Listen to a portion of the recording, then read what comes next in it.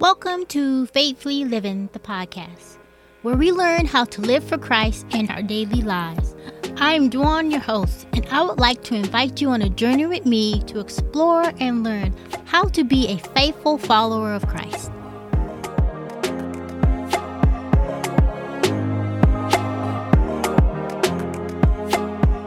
Over the last couple of months, we have been exploring the attributes of God, and learning about who God is and his character can help us navigate life as a believer, I think, a little bit better.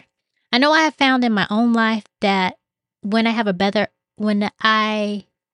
better understanding of God, my level of trust and dependency in him is more secure. I have less anxiety and fear because I know that God exists, and as a child of his, I have nothing to fear or worry about. But that's not to say that I never had times of fear and anxiety. But when I do have those feelings, they dispel quickly because I know who's in control, and I know I can fully trust him. So in this final episode about the attributes of God, we're going to explore the incomprehensibility of God.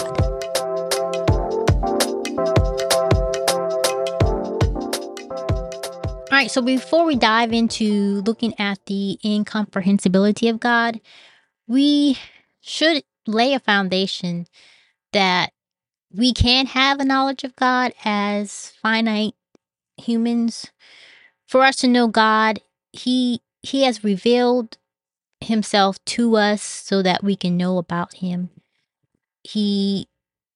God actively seeks to make himself known to us as a people and as human beings.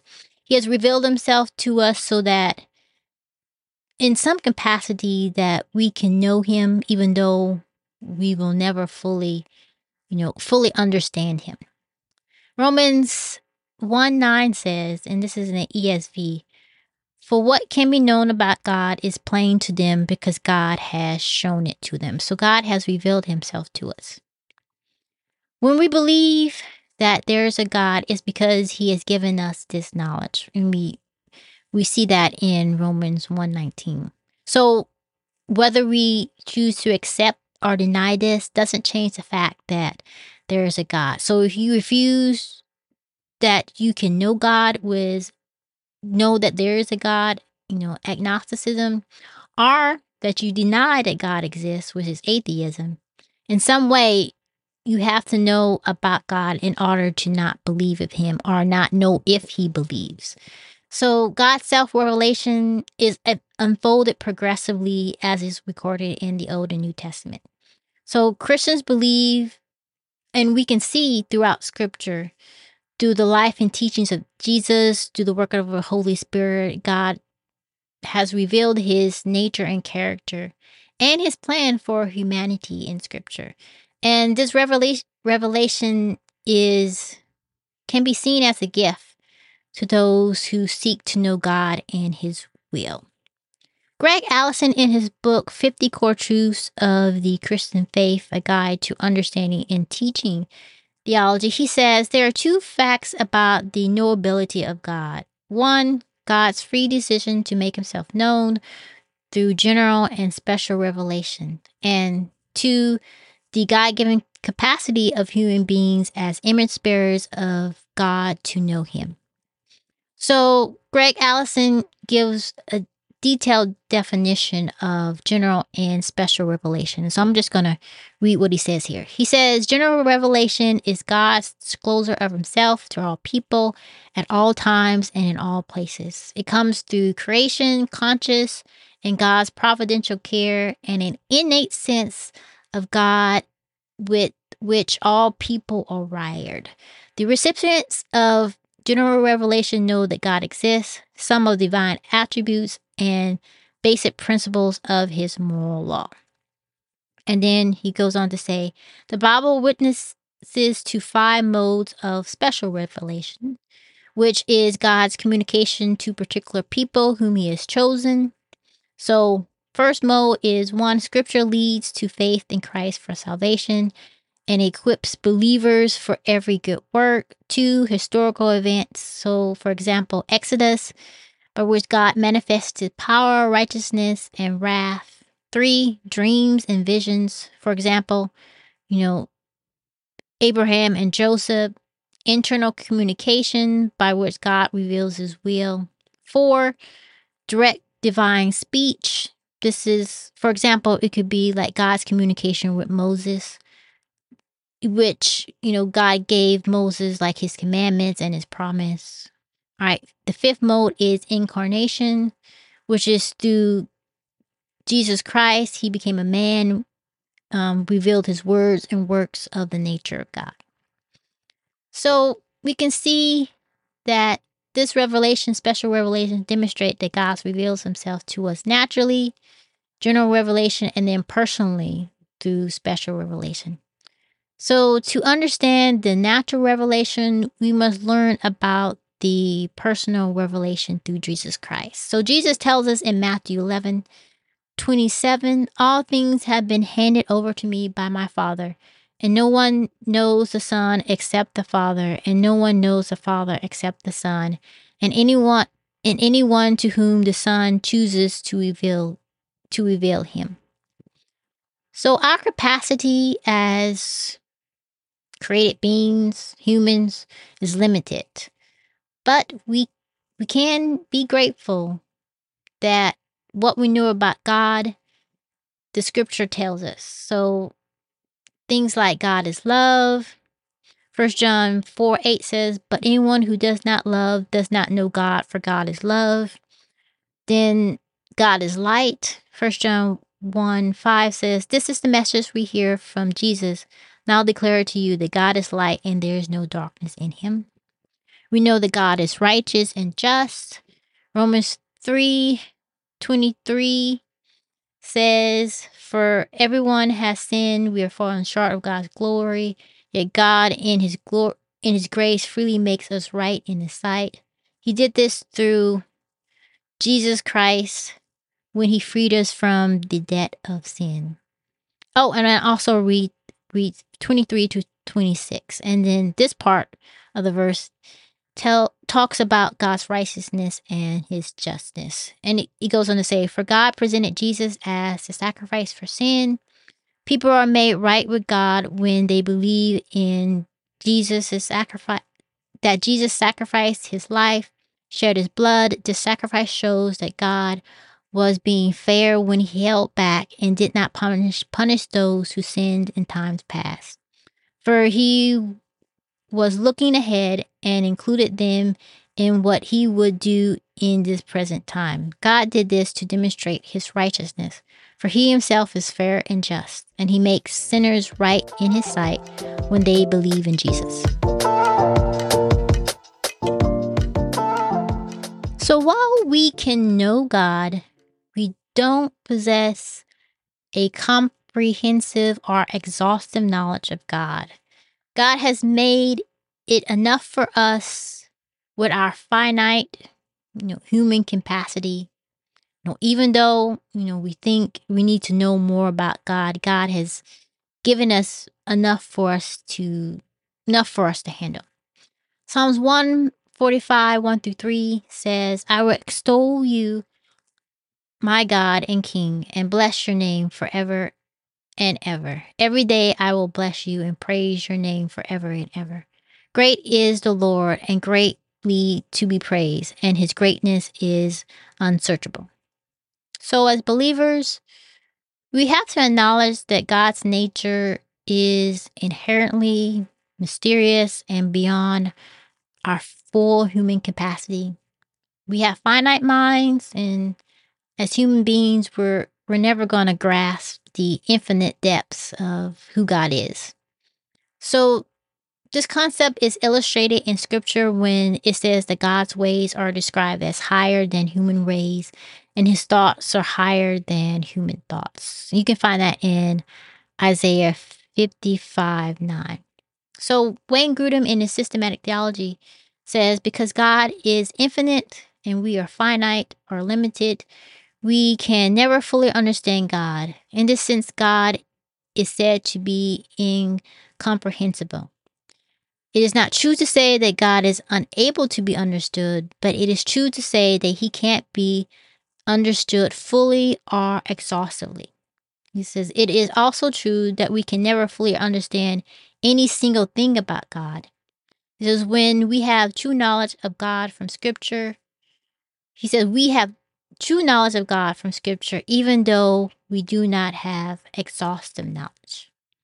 So again, as finite humans, we are often limited also by our language as humans because it it's inadequate. We can't, sometimes we don't have the words to fully describe and define God fully because we don't have language to describe God.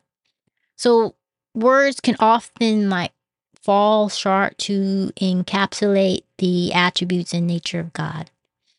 So when theologians and believers speak about God's love, wisdom, or power, we do so with awareness that these concepts only scratch the bare minimum or surface of his infinite being. And then we also have to remember that we have to utilize faith in some of the unseen and unknowable aspects about God. It's we have to have trust in God, even though we won't fully grasp or be able to fully explain all that he is. So faith has to be balanced with reason. We're to use our God-given intellect to explore and try to understand the nature of God. So kind of think of like God's incomprehensibility is like a tree with branches that stretch far and wide, and its roots that like delve into the deep of the ground and the earth. And the roots like reach into hidden depths of the earth. So when we think about God's ways, they reach far beyond our reach and our understanding.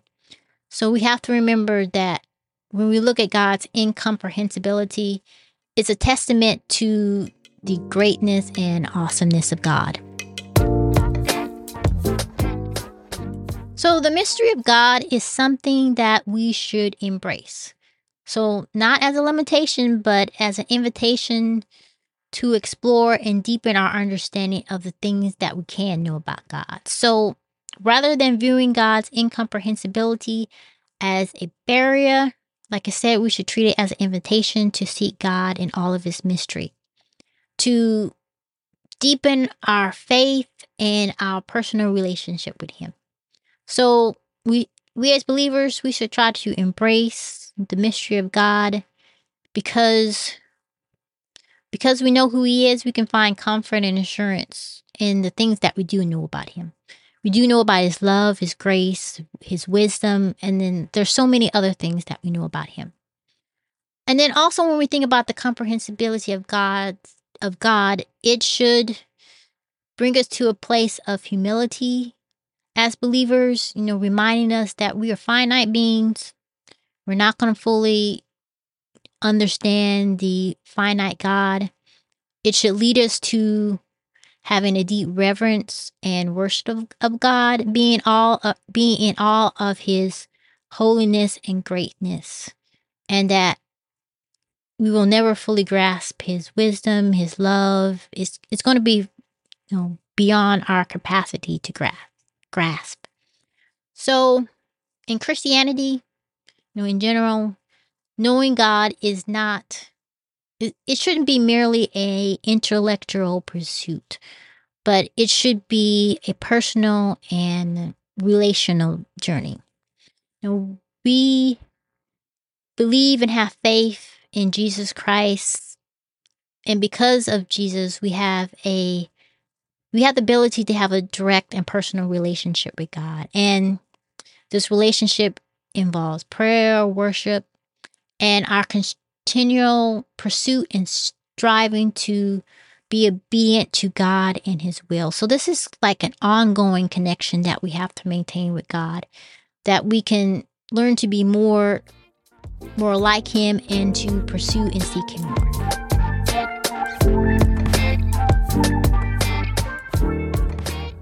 All right, so to wrap up this episode, there's some things that we should remember. That the knowability of God is complex and multifaceted. It's going to involve our faith, a personal relationship, revelation, recognition of our limitations as humans and our understanding. And while full comprehension of God is going to remain a mystery, we should engage in a lifelong journey to know and grow closer to God through faith and an ongoing pursuit of his truth that he's revealed to us.